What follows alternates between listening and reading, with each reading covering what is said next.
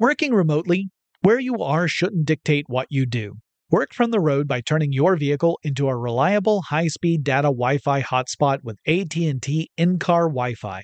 On the network that covers more roads than any other carrier, take your work on the road and AT&T will be there to keep you connected. Connect up to 10 devices and stream conference calls, finish up that presentation, or answer last-minute emails. Why wait? Go to att.com/in-car Wi-Fi today for free trial eligibility. Based on independent third-party data, number of devices varies by manufacturer. Always pay careful attention to the road and don't drive distracted. Wi-Fi hotspot intended for passenger use only when vehicle is in operation. Compatible device and vehicle required. AT&T connects an ode to podcasts.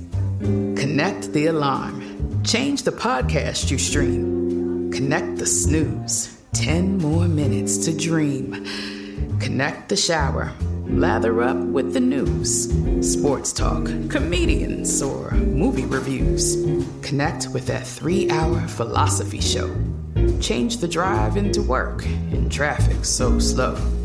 Connect the dishes to voices that glow. Thank you to the geniuses of spoken audio. Connect the stories. Change your perspective. Connecting changes everything. AT&T. From BBC Radio 4, Britain's biggest paranormal podcast is going on a road trip. I thought in that moment, oh my God, we've summoned something from this board. This is Uncanny USA. He says, somebody's in the house, and I screamed. Listen to Uncanny USA wherever you get your BBC podcasts, if you dare.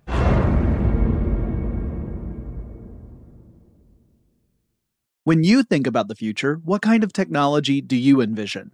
Whatever the future holds, artificial intelligence will undoubtedly be at the heart of it all. Join Graham Class as he hosts Season 2 of Technically Speaking, an Intel podcast, and hear from the minds transforming healthcare, retail, entertainment, personal computing, and more with the help of AI.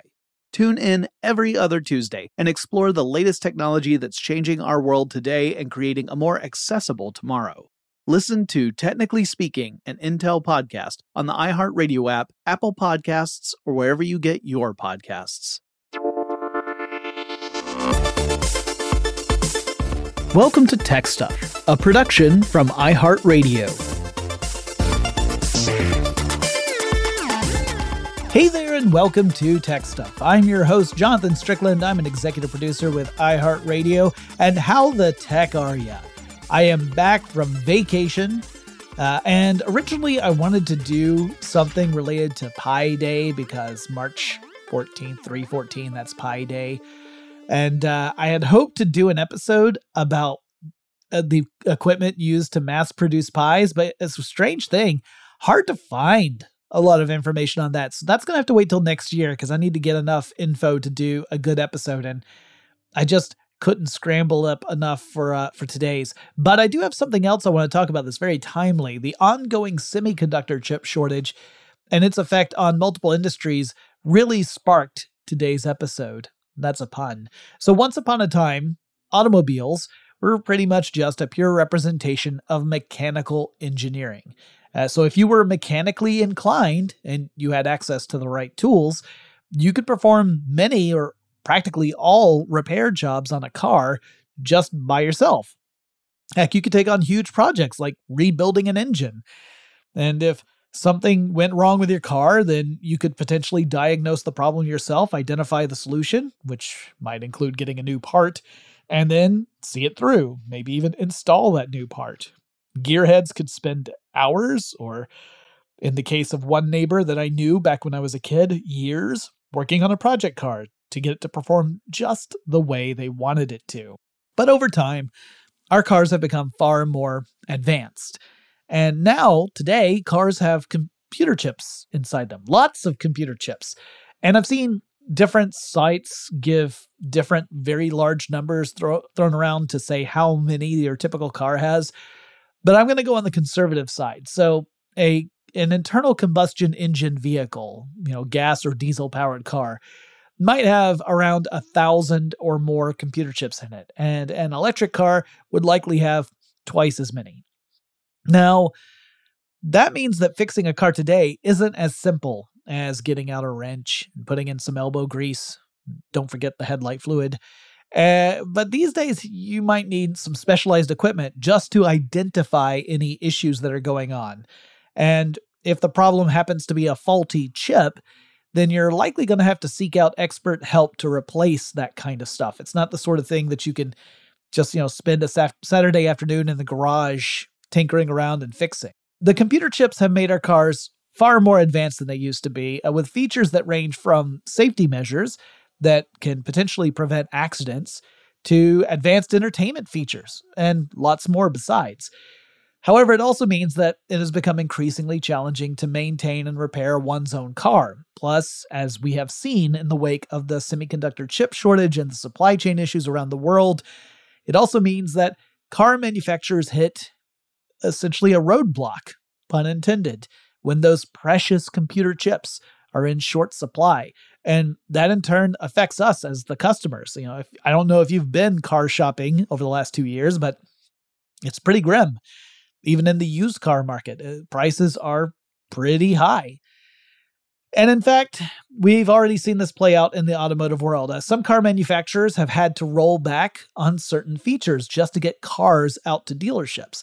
For example, Ford is sending car dealerships some Ford Explorers that lack the microchips that would otherwise power the rear seat air conditioning and heating controls. And that means folks who are riding in the back of those Ford Explorers will no longer be able to set their own climate control settings with those new cars, at least not initially. Ford hopes to send out those chips to dealerships within another year, which means that the people who purchase those Ford Explorers will then have to return to a dealership in order to get the chips installed in their vehicles to get that feature activated, essentially. That's inconvenient, but on the flip side, if Ford didn't do this, then it wouldn't be able to bring Ford Explorers to dealerships at nearly the same rate. So, with shortages in dealerships as it stands, and with the subsequent price hikes in all sorts of cars, there's a real need to get more cars out to potential customers. Also, it allows Ford to move partially built vehicles out of its factories, where otherwise they're just taking up valuable space. Like, that was something I didn't really think about before, but yeah, there are all these cars that are, mostly built, but still are lacking certain semiconductor chips for certain systems. And those cars are, they're physical things. They take up space, and you only have so much room to hold stuff before you start really backing up. So it's a necessity for all along the supply chain. Other car companies have seen similar setbacks. It's not just Ford. Tesla sold some electric cars without USB ports for charging electronics. Cadillac had to ship 2022 Escalades without the hands-free driving option that was just deactivated. BMW got rid of some touchscreens in some of its luxury vehicles. GM gutted some of its pickup truck models and removed systems that did everything from wireless charging to a fuel management system that would make trucks more fuel efficient. All of that had to be kind of put off to the side because there wasn't the inventory to enable those options. So I thought it might be interesting to kind of look back on the history of electronic systems and computer chips in cars. What got that all started in the first place? Now, in the very early days of automobiles, there was no such thing as a semiconductor chip. The history of semiconductors, you could argue, could be traced all the way back to the 1870s. But there was no such thing as a semiconductor chip in the early days of automobiles. In fact, for the first few decades, there was no way to incorporate small, efficient electronics to manage systems. Because in the electronic space, you still had people using stuff like vacuum tubes that would serve as diodes and amplifiers. Now, vacuum tubes are big, they're bulky, they give off a lot of heat, they're kind of like light bulbs, so they're also breakable. So you couldn't really easily incorporate them into car systems in a way that would make sense. But by the late 1940s, you had some smarty pants folks over at Bell Laboratories inventing transistors. Now, the transistors used semiconductor material to fulfill the same basic functions as vacuum tubes. Semiconductor really just means it's a material that can act either as a conductor, that is something that allows electricity to flow through it, or an insulator, something that prevents electricity from flowing through it. Semiconductors can act as either, and it all depends upon how you layer them. But I've done full episodes about semiconductors, so we're not going to go into detail here. Now, the early transistors that were developed out of Bell Laboratories were more proof of concept type of technologies. They were not practical for implementation. You would not be able to use them for anything practical because they were big and bulky and very delicate. But we were off to the races soon enough once the principle was proven and people understood how it worked. Transistors allowed engineers to miniaturize circuit elements in a way that just wasn't possible before. In fact, in 1959, we got the first integrated circuit that came out of Texas Instruments. And the integrated circuit used a semiconductor substrate so that all the elements of a circuit could be printed directly onto that substrate. So there was no need for, tons of wires connecting different discrete components together to make a circuit. And that meant that engineers could make electronics at a fraction of the size of their predecessors. So devices like radios and televisions went from being these huge pieces of furniture to much more compact gadgets, like pocket-sized in the case of radios. Now, while the transistor debuted in the late 1940s, it wouldn't be until the late 1960s that we would see production cars incorporate transistors in them to control a particular system.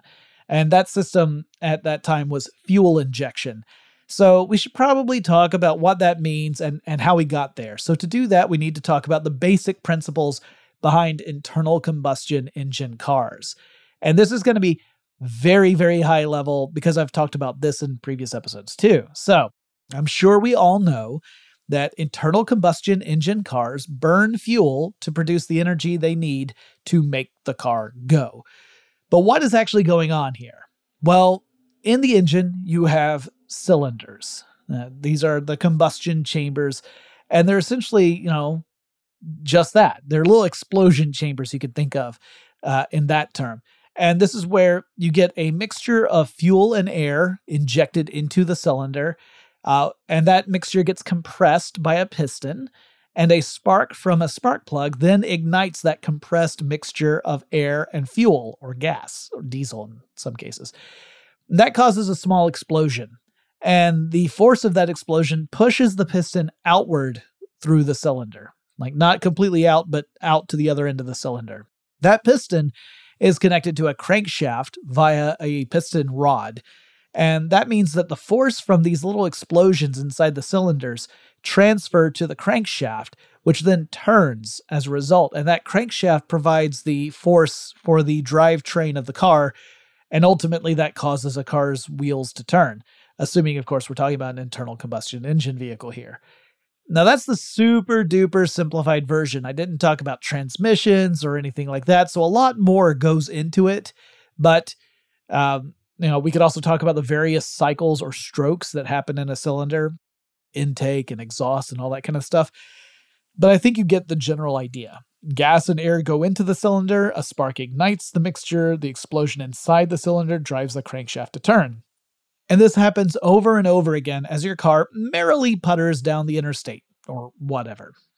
Now, I'm sure we also know all about the fire triangle, right? That in order to have fire, combustion in other words, we need fuel, we need an oxidizer, and we need heat. So in the case with gas-powered cars, the fuel is the gas, and the oxidizer is air, which has oxygen in it, and the heat comes from a spark generated by a spark plug. But while you need these three things to make fire, the precise mixture of fuel to air is something that we can play around with in order to make the most efficient fire, or the hottest fire.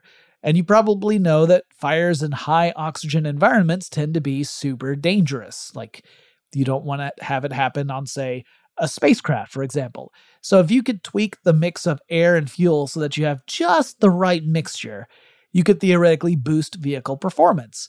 And that performance might manifest as more power, or it might mean that the vehicle is more fuel efficient, or both.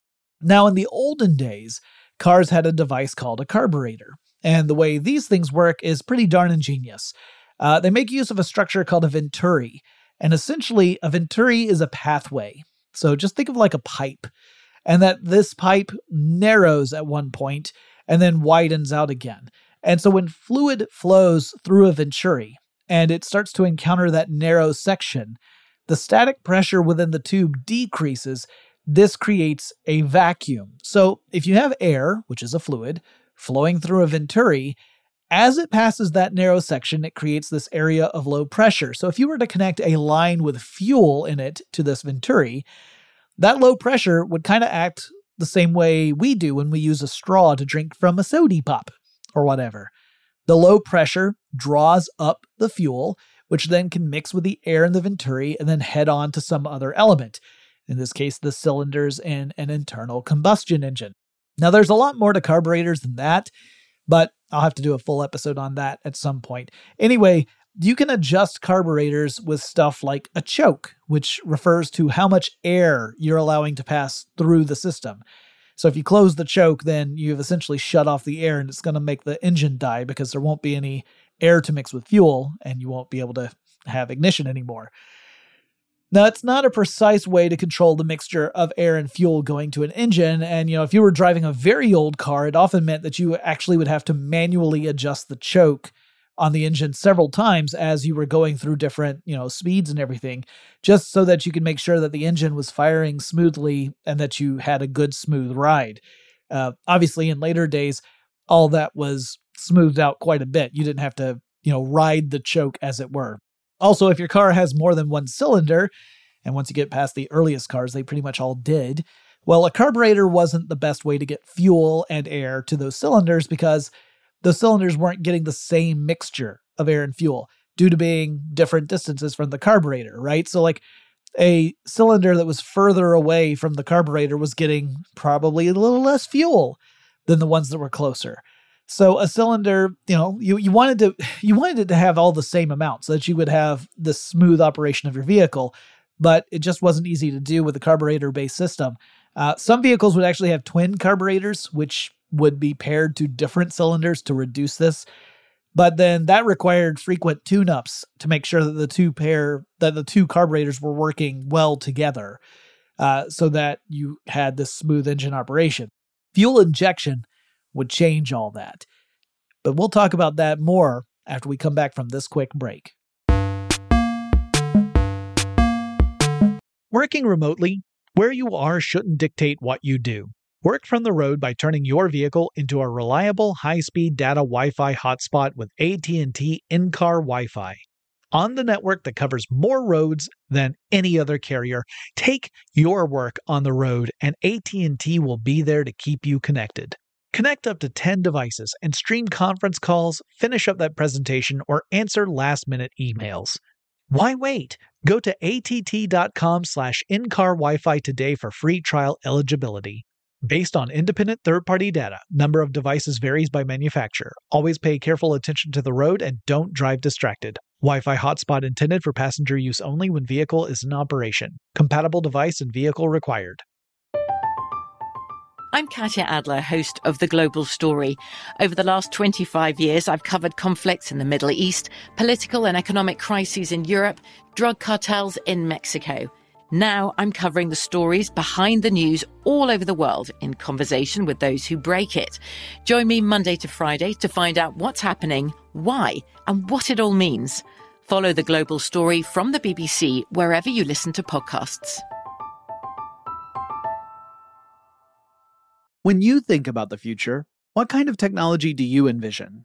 Whatever the future holds, artificial intelligence will undoubtedly be at the heart of it all. Join Graham Class as he hosts Season 2 of Technically Speaking, an Intel podcast from Ruby Studio in partnership with Intel. Explore the future of technology that's rapidly evolving our world today with the help of AI. There is still so much work and research needed to fully understand the power and potential of AI. And Intel is at the forefront of implementing AI in revolutionary technology that's changing the world we live in for the better. In each episode, Graham interviews the minds transforming medicine and healthcare, retail, entertainment, personal computing, and more, while pioneering new uses for AI in these spaces. Tune in every other Tuesday and explore the latest technology that's changing our world today and creating a more accessible tomorrow. Listen to Technically Speaking, an Intel podcast on the iHeartRadio app, Apple Podcasts, or wherever you get your podcasts. The wait is almost over. Get ready for the 2024 NFL season as the full schedule is announced. Every rivalry, every rematch, every rookie debut, every game revealed. The 2024 NFL schedule release, presented by Verizon, coming in May. Live on NFL Network, ESPN2, and streaming on NFL Plus. Terms and conditions apply to NFL Plus. Visit NFL.com/schedule release to learn more. Okay, so fuel injection systems. They use essentially a nozzle that sprays fuel as like a very fine mist into a flow of air. And some cars use a single nozzle for all the cylinders, so it provides the source of fuel to all cylinders in an engine. In fact, a lot of cars use this. Some vehicles actually have an injector for every cylinder, or they might use a single injector for a pair of cylinders. So if it's like a 4-cylinder engine, you might have 2 fuel injectors. But the principle remains the same. The injector shoots out a fine mist of fuel, which then mixes with air, and that then goes on to the combustion chamber, aka the cylinders. Now, the first fuel injection systems were mechanical in nature. That meant that they used actual mechanical operations of the vehicle to work. There were no electronic components to them. But in the late 1950s, a company called Bendix developed an electronic fuel injection system. Now, Bendix was a company that made parts that car manufacturers would then incorporate into their vehicles. So Bendix typically made stuff like brake pads and that kind of thing. And then car manufacturers would order those from Bendix and then put them into their cars.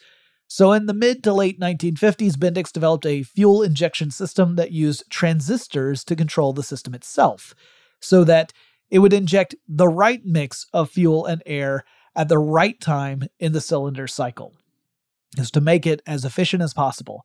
And this was intended to be an upgrade option on a vehicle called the Rambler Rebel, which came out of American Motors Corporation, or AMC.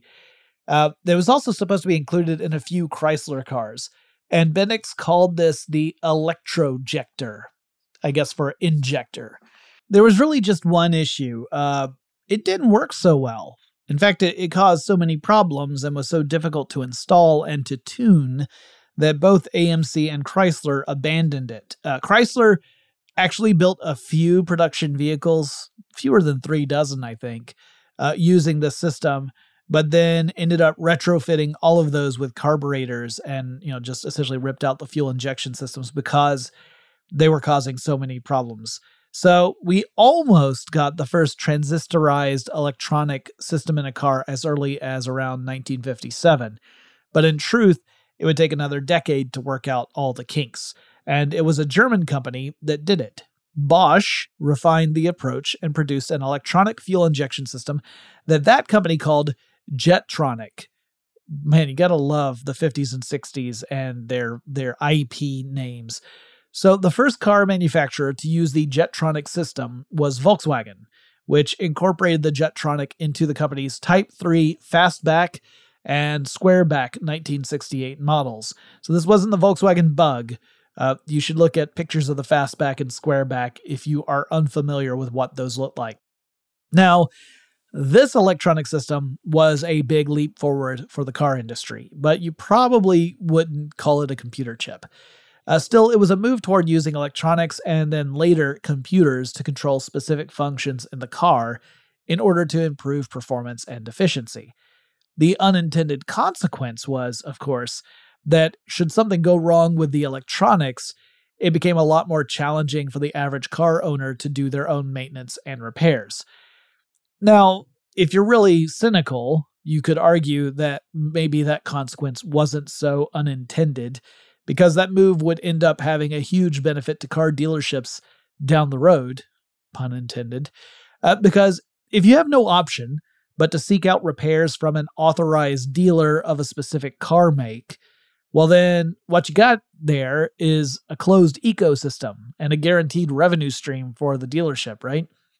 But I would like to think that at least early on, that wasn't a huge factor that went into the development of electronic car systems. It definitely feels that way now, like it feels like it falls into that realm of things like planned obsolescence and making sure people have to go through a specific channel in order to get any repairs done.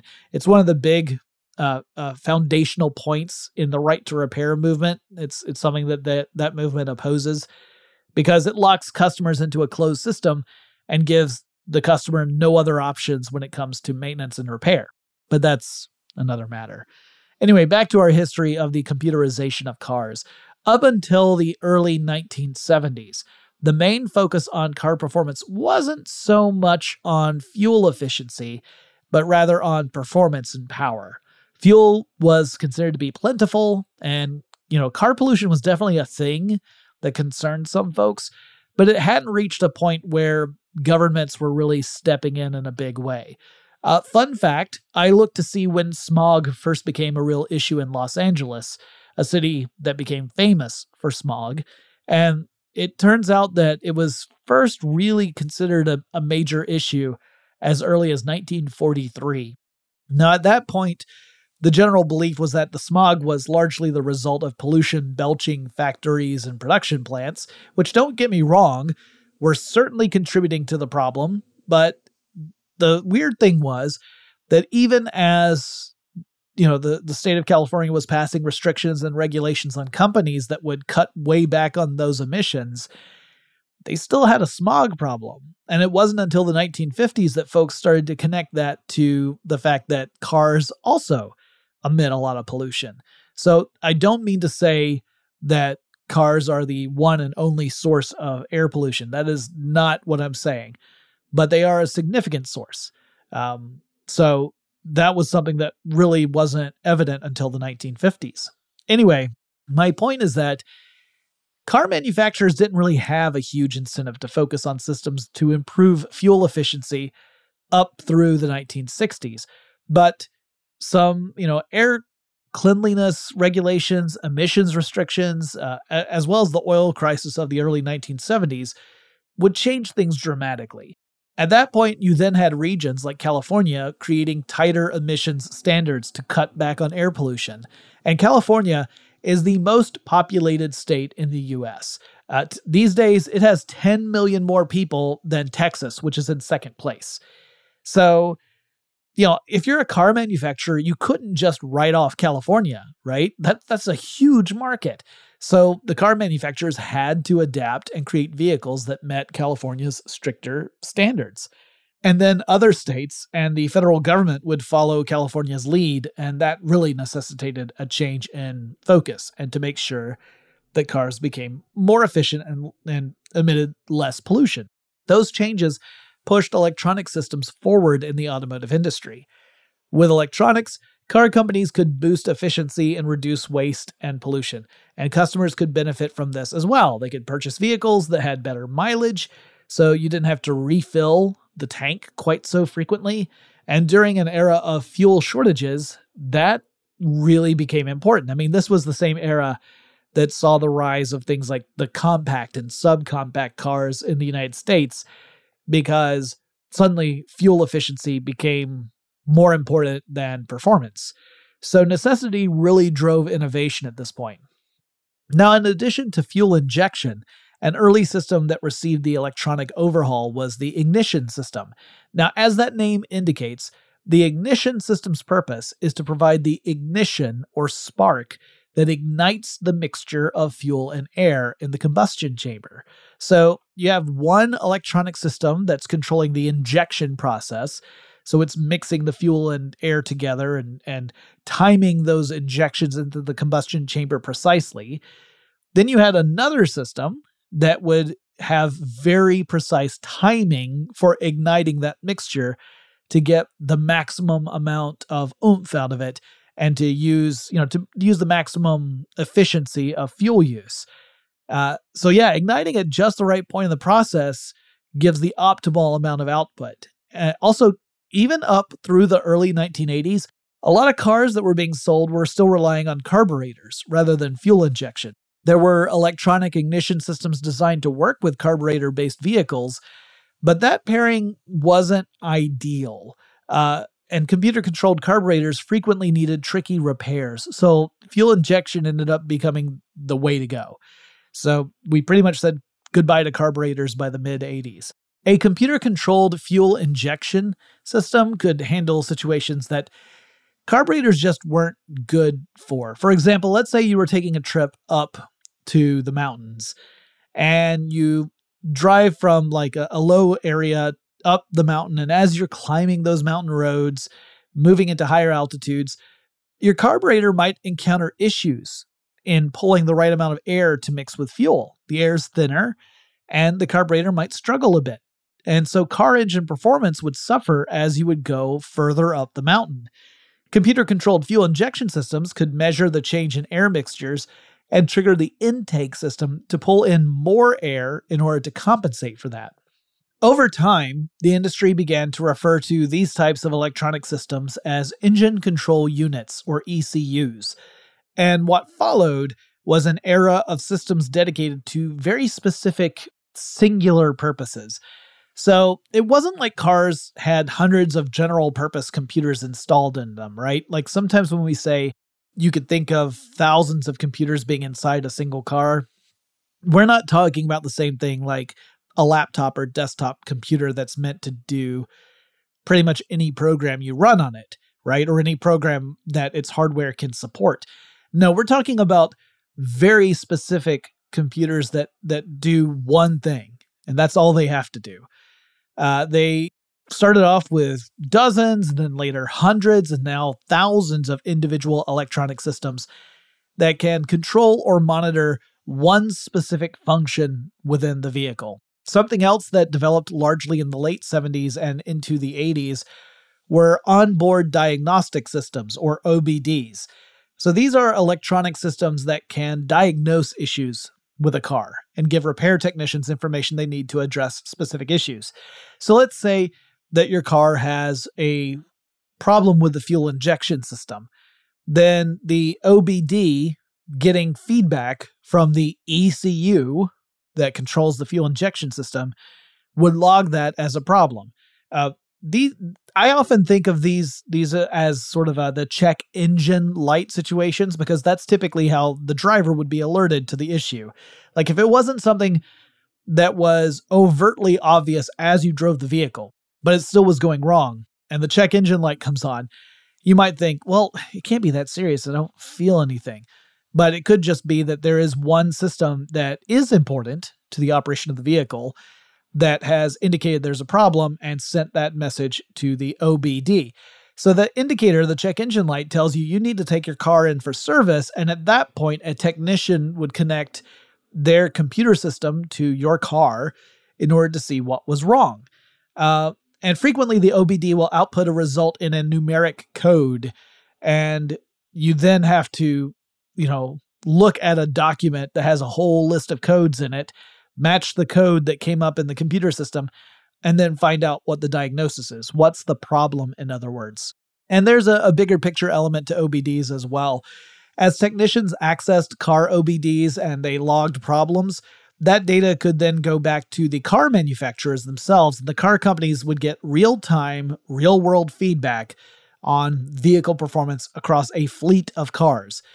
And that might mean that a company sees that there's a particular make and model that requires more frequent servicing than other cars, and that could indicate a flaw in the vehicle's design, which would be something that a car company would probably want to get on top of and engineer out of future models.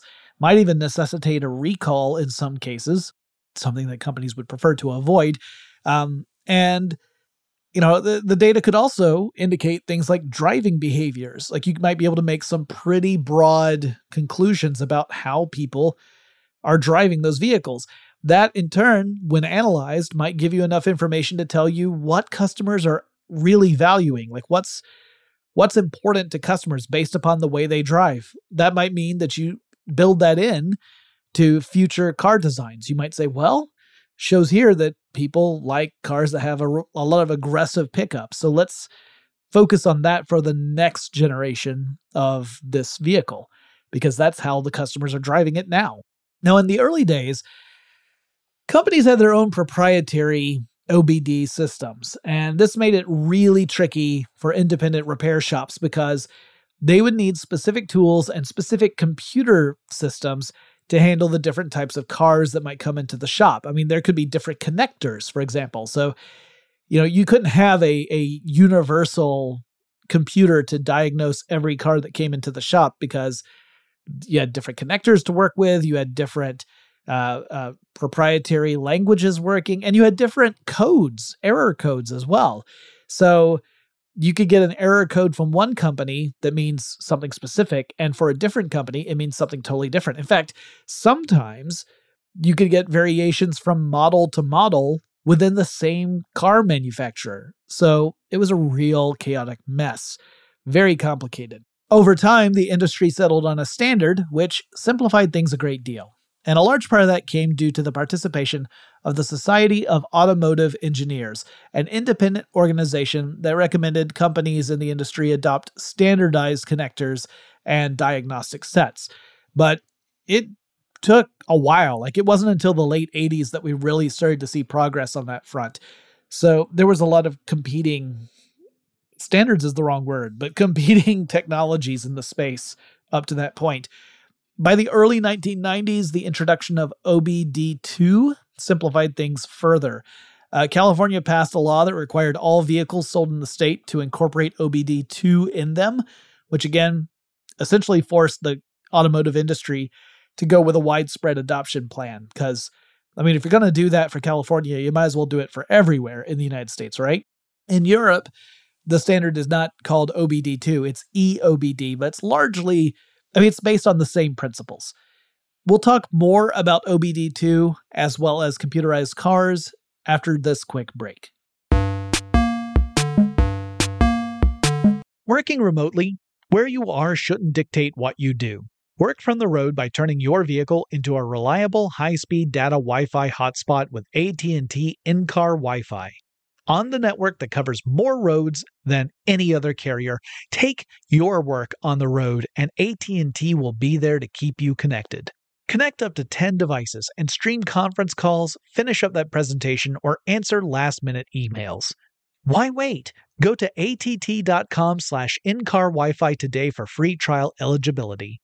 Based on independent third-party data, number of devices varies by manufacturer. Always pay careful attention to the road and don't drive distracted. Wi-Fi hotspot intended for passenger use only when vehicle is in operation. Compatible device and vehicle required. I'm Katya Adler, host of The Global Story. Over the last 25 years, I've covered conflicts in the Middle East, political and economic crises in Europe, drug cartels in Mexico. Now I'm covering the stories behind the news all over the world in conversation with those who break it. Join me Monday to Friday to find out what's happening, why, and what it all means. Follow The Global Story from the BBC wherever you listen to podcasts. When you think about the future, what kind of technology do you envision?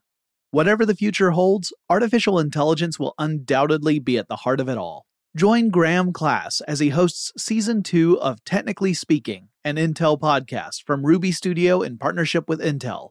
Explore the future of technology that's rapidly evolving our world today with the help of AI.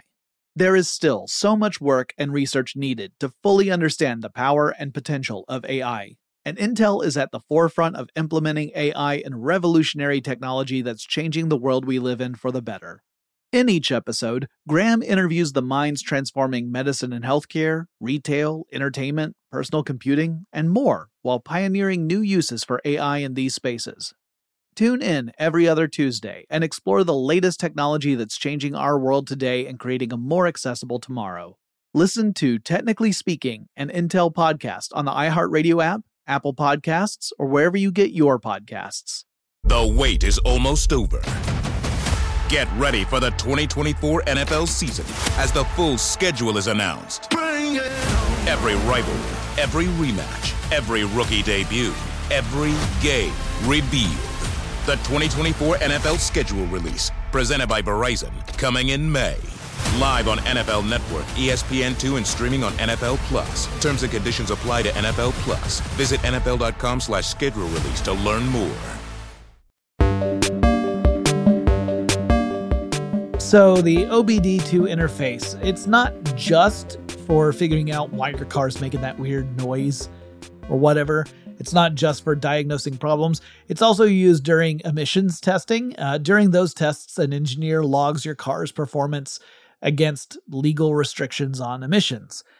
So you might remember that Volkswagen, the company that really got the ball rolling with electronic systems in cars, got into major trouble several years ago when investigators discovered that the company had installed a system meant to fool emissions testing equipment for their diesel vehicles. Volkswagen was claiming that their diesel vehicles were very efficient, very clean, and it turned out they weren't really living up to that claim. Essentially, the car's computer system would detect when it was being put into test mode, and it would go into a more efficient, less powerful operational mode so that it wouldn't produce as many emissions while it was being tested.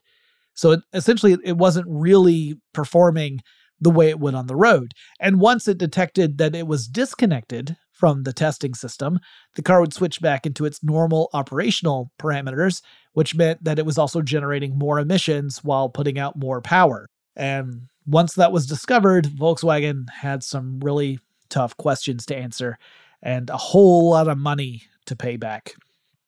By the late 1990s, another major development in the industry was the installation of telematics systems in cars. Now, these include a transceiver capable of transmitting data to a car manufacturer's network, kind of like a little cell phone inside the car that has, a direct line to the car company, the BAT line, if you will. Now, the car companies didn't even have to wait to get data from repair centers once they used this. The cars on the road could actually share information about their performance and driver behaviors directly to car companies. The early incorporation of transceivers was a little rocky. It was hard for car companies to, actually handle all the data and to respond in a timely fashion. So stuff like remote diagnostics wasn't always feasible. But over time, the industry developed better analytics and data management practices, and you often will hear of car companies, Tesla in particular, using these systems not just to receive data, but also to transmit updates to car systems over the air. And these over-the-air updates can address issues that otherwise might be difficult or impossible for a driver to detect before they become a serious problem. And then sometimes it's just a tweak to improve, some quality of life aspect to the car. But it is kind of interesting that you can have updates sent to your car without having to, bring it into a dealership or a repair shop. Today, we've got so many different computer systems in vehicles that you could probably say it's more computer now than car, twisted and evil. Sorry for paraphrasing Obi-Wan there. Anyway, everything from door locks to climate control to entertainment suites to navigation systems, all of them have their own dedicated computer systems and subsystems. Chip design and manufacturing companies produce chips specifically for the automotive industry, like designed specifically for car systems. And so the global chip shortage has really hit automakers particularly hard. And it will likely take some time to recover. Even as production increases and supply chains smooth out, there will likely be a gap while car manufacturing facilities are able to get these components and get back to installing them into new vehicles. On the one hand, these systems have completely transformed the experience we have with our personal vehicles. They help make our cars safer and more efficient. They give us a lot of features that we end up liking. On the manufacturing side, they create lots of options to market cars to different demographics. So in other words, they can, create a lot of different price points for different types of vehicles and thus maximize profit for dealerships and manufacturers. But they also create the obstacles we've seen over the last couple of years. A shortage creates a market where car prices skyrocket, and we see that even in the used market. And the more computerized the car, the harder it is to tackle DIY projects. So that's the big trade-off. I think on the whole, it's a good thing to have these computerized systems, at least in the ones that genuinely make a difference when it comes to things like car safety and efficiency. It would be very hard to achieve those same outcomes relying purely on mechanical systems and people being good drivers. Whenever you have to rely on the people doing stuff, that's where you really run into a lot of problems, right? Because, I'm sure you all know someone that you can think of as the person you would rather not be in the driver's seat whenever you have to go on a trip, right? Not throwing any shade, not calling any judgments out, just that there are people who are not great drivers. And so you kind of want all the systems that you can have that will help boost that person's driving capabilities in order to, maybe prevent accidents from happening. So yeah, there definitely is a trade-off. I definitely feel for the gearheads who absolutely love to get their hands dirty and work on systems because it gets increasingly more difficult as cars get more computerized. Not saying it's impossible, but you might not be able to do everything. You might be limited to a subset of basic maintenance and repair that you can do. I know a lot of people have called me out in the past for saying this, but I also think that those people are old and they've been working on cars that are from like the 70s or earlier. And so they don't necessarily appreciate how obtuse, how opaque some of these systems can get when they are so heavily reliant on computers. Anyway, I thought that would be an interesting thing to look at, sort of the history of the computerization of the car. And of course, as we shift more toward electric vehicles, we're seeing even more computerization, things like being able to monitor battery life and recharging and all that kind of stuff. It's creating even more of a computerized future for our cars.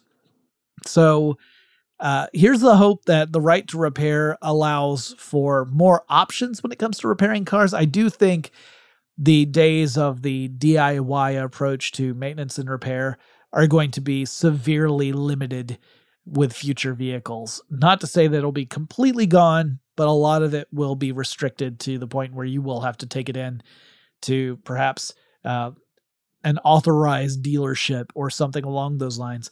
But the right to repair hopefully will mean that you'll have more options. Like you'll be able to take it to an independent repair shop that has access to the correct tools to be able to do that work. But I do see that that's just a trend that's going to continue. I don't see that going backward anytime soon. Anyway, if you have any suggestions for topics I should cover on future episodes of Tech Stuff, I welcome you to reach out to me and let me know. The best way to do that is on Twitter. The handle for the show is TechStuffHSW. And I'll talk to you again really soon.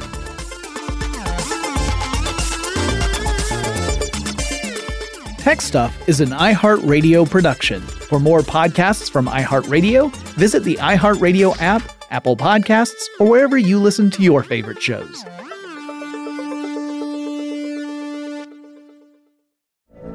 From BBC Radio 4, Britain's biggest paranormal podcast is going on a road trip. I thought in that moment, oh my God, we've summoned something from this board. This is Uncanny USA. He says, somebody's in the house, and I screamed. Listen to Uncanny USA wherever you get your BBC podcasts, if you dare.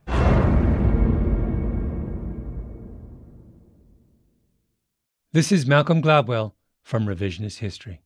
eBay Motors is here for the ride.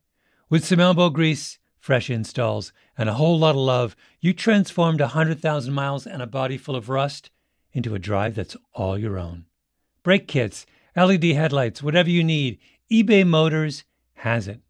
And with eBay Guaranteed Fit, it's guaranteed to fit your ride the first time, every time, or your money back.